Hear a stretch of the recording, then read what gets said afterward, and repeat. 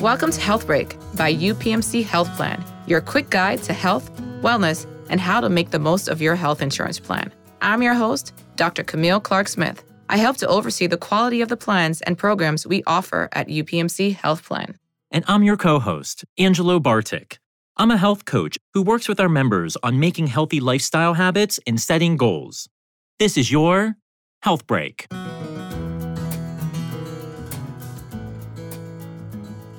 It's Dr. Camille Clark-Smith here, and today we're joined again by UPMC Health Plan health coach and my Health Break Season 1 co-host, Alex Trainer. And today she'll be telling us how to crack the code on sleep hygiene, how to fall asleep, stay asleep, get restful sleep, and practice the right sleep habits to support your overall wellness. Thank you so much, Alex, for being here today. Thank you so much for having me today. So in preparation for this podcast, we surveyed members to find out the topics they're most interested in learning about. And how to get better sleep was at the top of the list. That's awesome. I'm actually really excited to hear that. Sleep often gets pushed to the bottom of the list, so I'm glad people are interested in it. So we're hearing about this term, sleep hygiene. What is it? Yeah, sleep hygiene can be this ambiguous term. There's a lot that goes into it. It's hard to know exactly how we define it. The Sleep Foundation actually breaks sleep hygiene down into two different sections. So first one is going to be that sleeping environment. This is going to be the physical aspect of how you set up your environment to be conducive to sleep. You want it to be dark, cool, quiet, comfortable. Even get rid of any electronics if possible. I know that one can be challenging. The second part of sleep hygiene is really looking at your routines and your actions throughout the day and at night. It can be really helpful to set a consistent bedtime and a consistent wake time.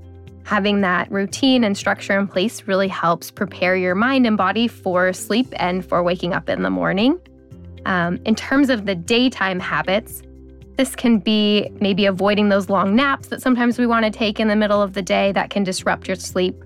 Also limiting caffeine and alcohol intake, especially later in the day.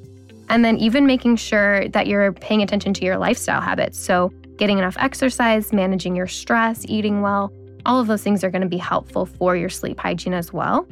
In terms of the nighttime habits, may be helpful to have some kind of wind down routine, something that prepares you mentally for going to bed. Can also be something as simple as just doing some stretching or taking a warm bath or shower, or maybe reading, meditation, something that's not involving screens and really getting your brain going for the day. So by combining those two elements, your sleeping environment, the atmosphere, and then also your routines, those combine together to make your sleep hygiene. A lot of us probably struggle with some of these habits that you mentioned. Why do you think so many of us are having trouble with sleep?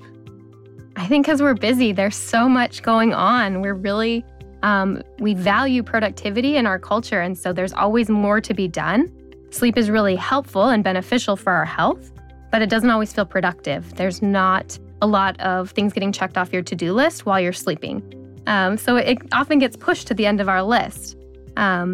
Also, just because we are so busy, that impacts our lifestyle choices. So we may be stressed more, may not be able to be as active as we want to be, not eating the foods that we want. All those lifestyle choices can also impact our sleep and make it hard to get to sleep at the end of the day.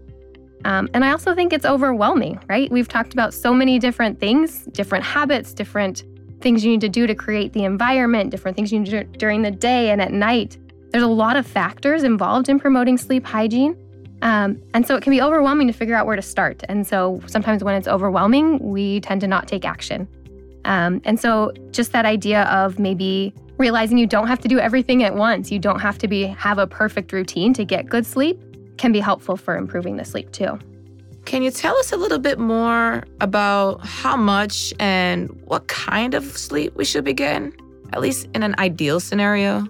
Yeah, so ideally, the recommendations, they vary depending on age, but as for an adult, you want to be getting around 7 to 9 hours of sleep. You can get too much sleep if you're getting more than the 9 hours, but often the problem is more not getting enough sleep.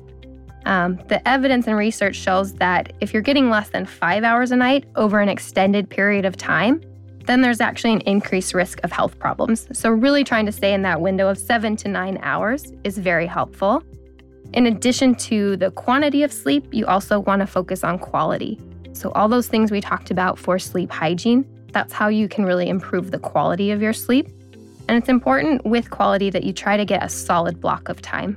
So let's say you're getting 8 hours of sleep, but you're up every 15 minutes. You're not going to feel very well rested the next day. Ideally, you want to try to get at least a couple hours together. So if you're sleeping the 8 hours and only up once or twice, you're going to feel a lot better because you're able to get into those deeper cycles of sleep, which is where we see the real benefits coming from. And how does sleep influence our overall health? Yeah, so sleep is really the anchor of a healthy routine.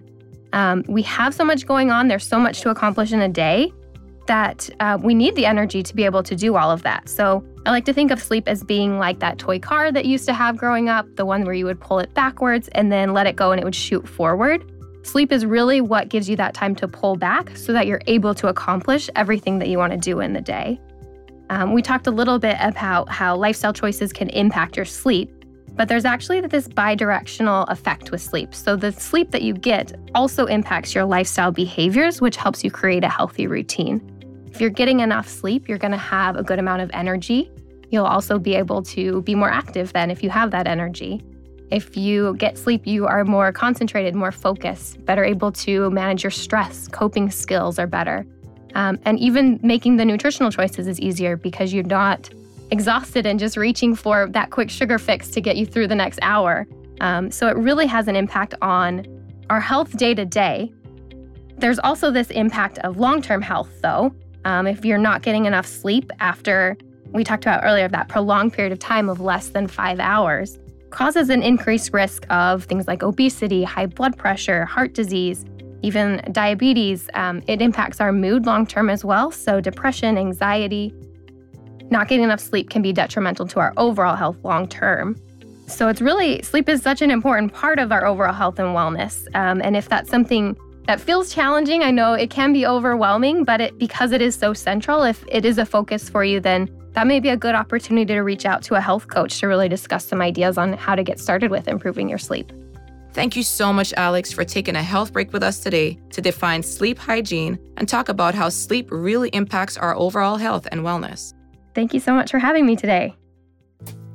If you're a UPMC Health Plan member, there are a few ways to get connected to an expert health coach like Alex, who can talk with you about healthy sleep and lifestyle habits.